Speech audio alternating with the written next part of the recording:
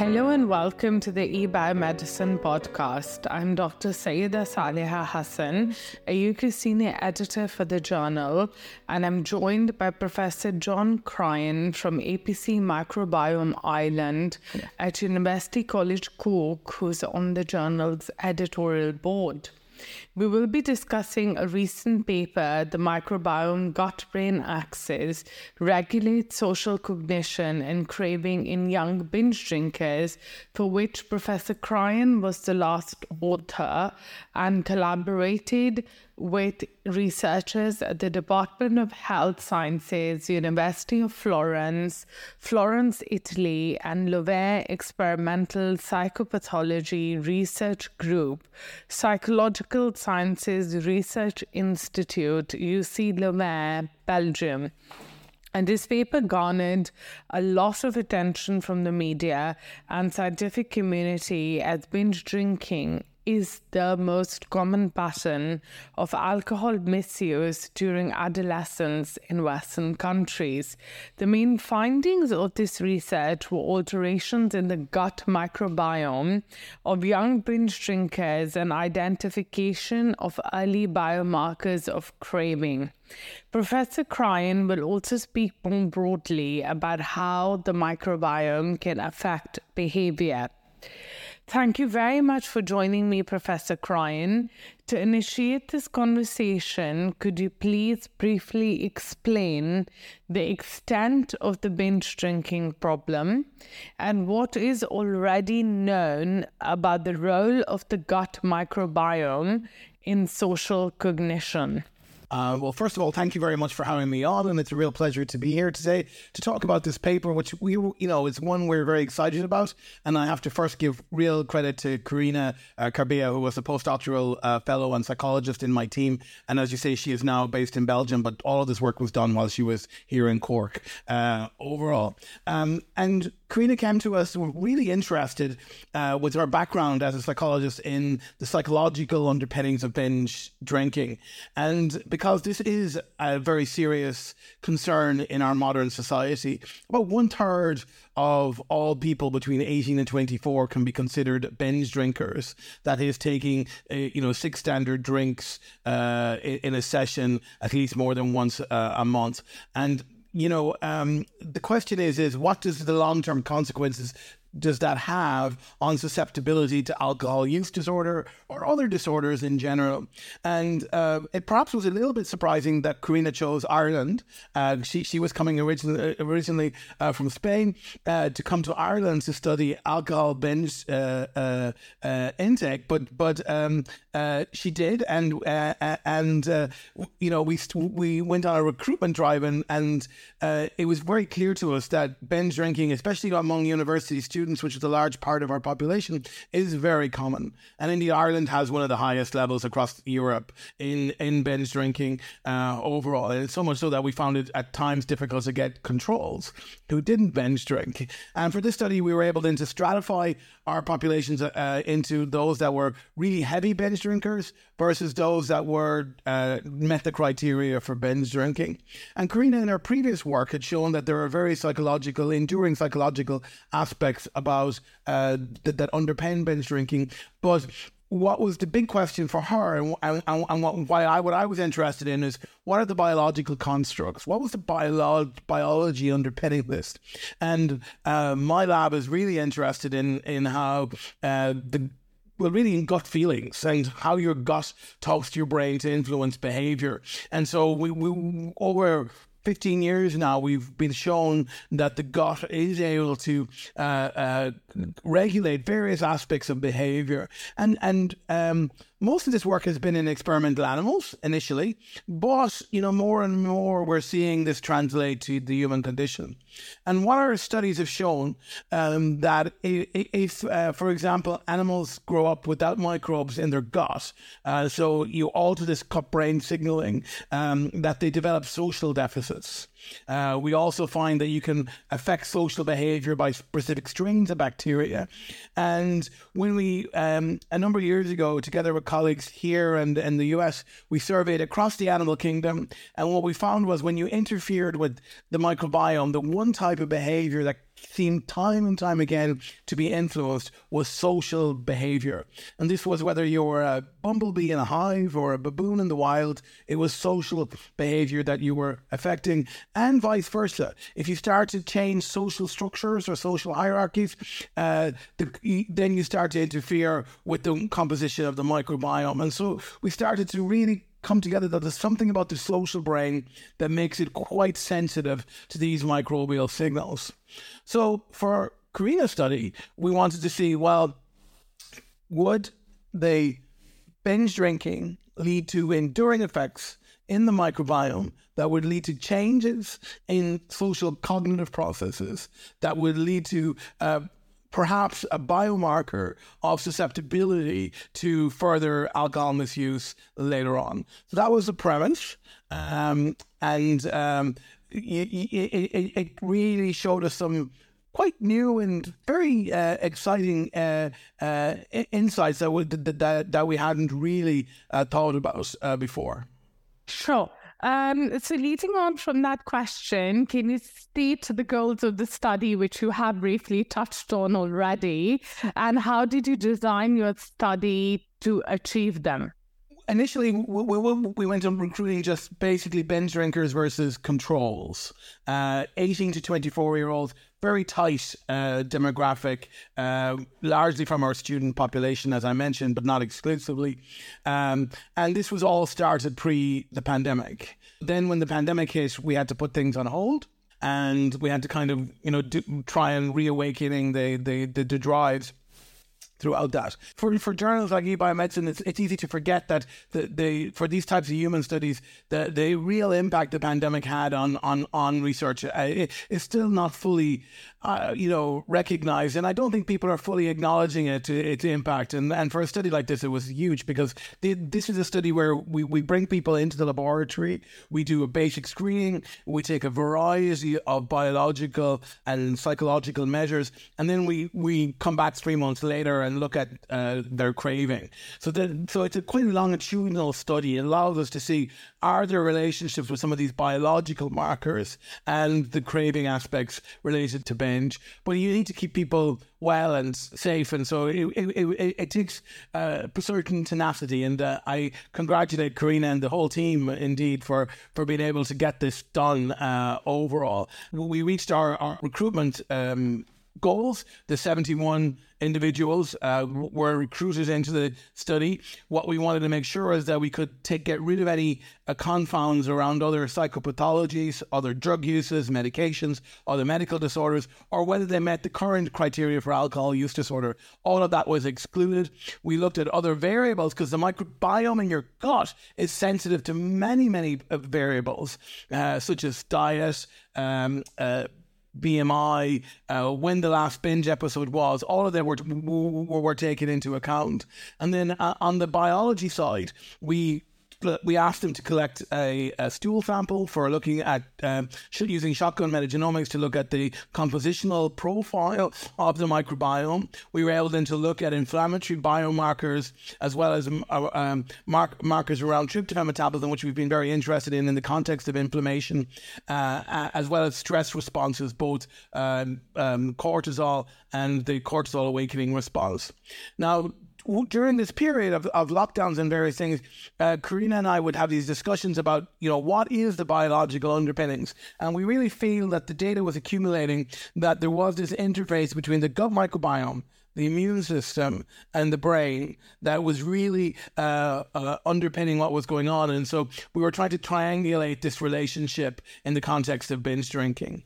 For cognitive tests, we used a bespoke battery of tests that would really capture the social cognition, and that was really important. And then we have a fantastic bioinformatics colleague, Thomas Bastiansen, who's the second author on the paper, who interrogated the tea leaves, that is the microbiome analysis, and was able to read into that what are the microbiome signature of binge drinking, whether there was early microbiome markers of craving, and whether we could look at any of these associations. You found that binge drinking was associated with distinct microbiome alterations as well as emotional recognition difficulties. Can you please tell us more?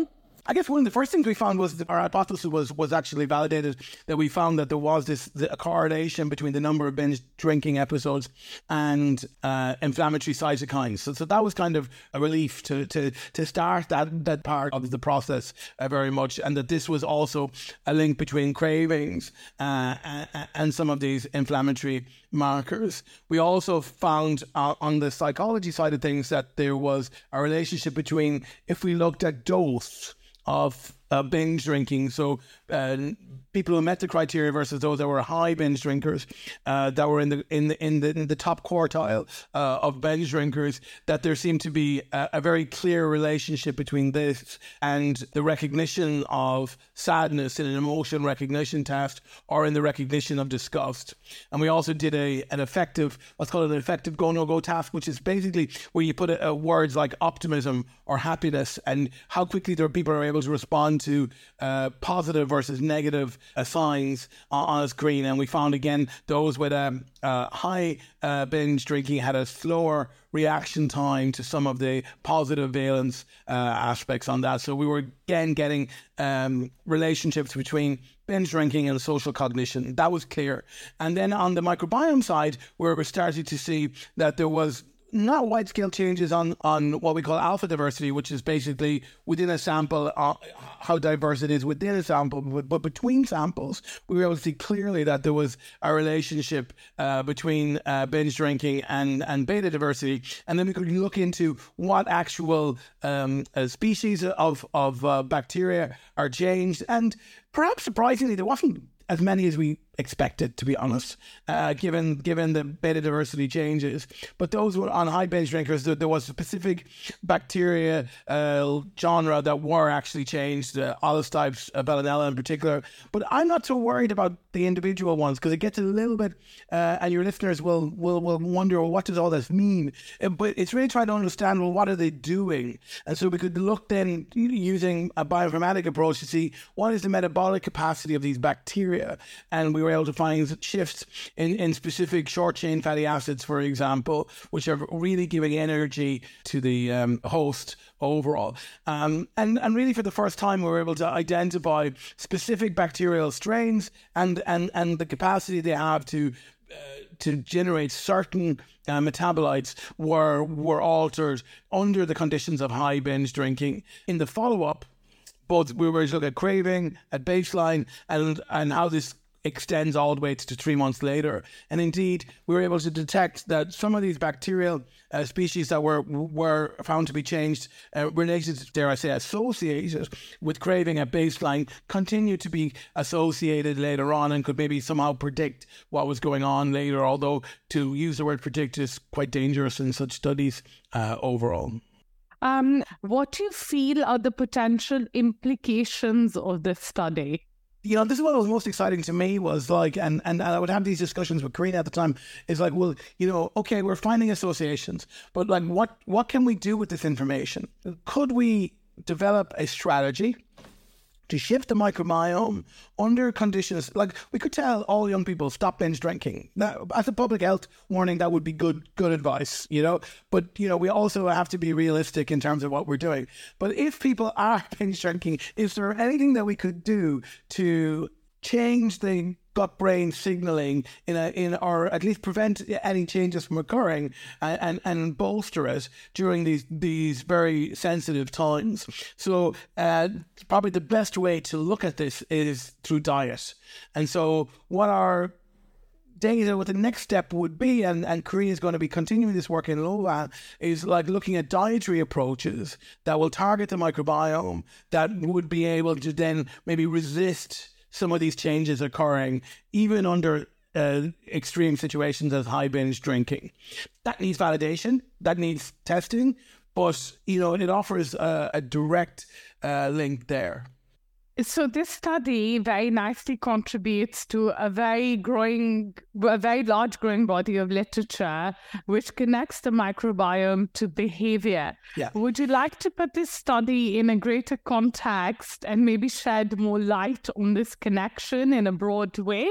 Absolutely. So what my lab is really interested in is understanding the relationship between the microbiome and the brain and behavior at key windows across the lifespan. And the two things that we're fascinated about right now is one is about mechanisms. How do microbes send signals to the brain? And we're getting, through animal model work, we're getting some insights into that. And then when the signals get to the brain, how do they affect circuits in the brain that underpin complex behavior, like those in relation to craving and motivation, etc. And we've been doing a lot of work in different areas of reward pathways, whether it's reward for food, reward for cocaine, reward here for alcohol, and looking at reward circuitry underpinning this. And this has been really important. The second thing that we're really excited about is, okay, this all works in animal models, but can we translate any of these findings to the human conditions in the wild and the real world situation? And can we understand the relationship between the microbiome and the brain, and a particularly social brain, in normal people?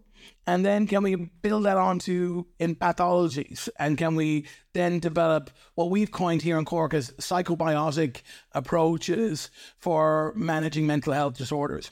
This is why I was really excited about collaborating with Cryan on this project, because it was so much about bringing things in a mechanistic way forward to be able to really showcase that, if you're working now on alcohol and binge drinking, then you cannot ignore the impact that the binge drinking is having, not just on the brain itself directly, but also on the body, on the microbiome, and on the immune system, and how they're all talking to each other.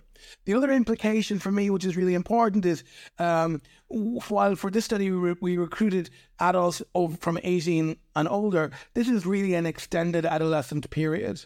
And the adolescent brain is a really exciting area in neuroscience and in psychiatry in general, because this is the time window when you have the last stage of brain development occurring. And we really begin to understand and appreciate that we have an extended adolescence well into the 20s.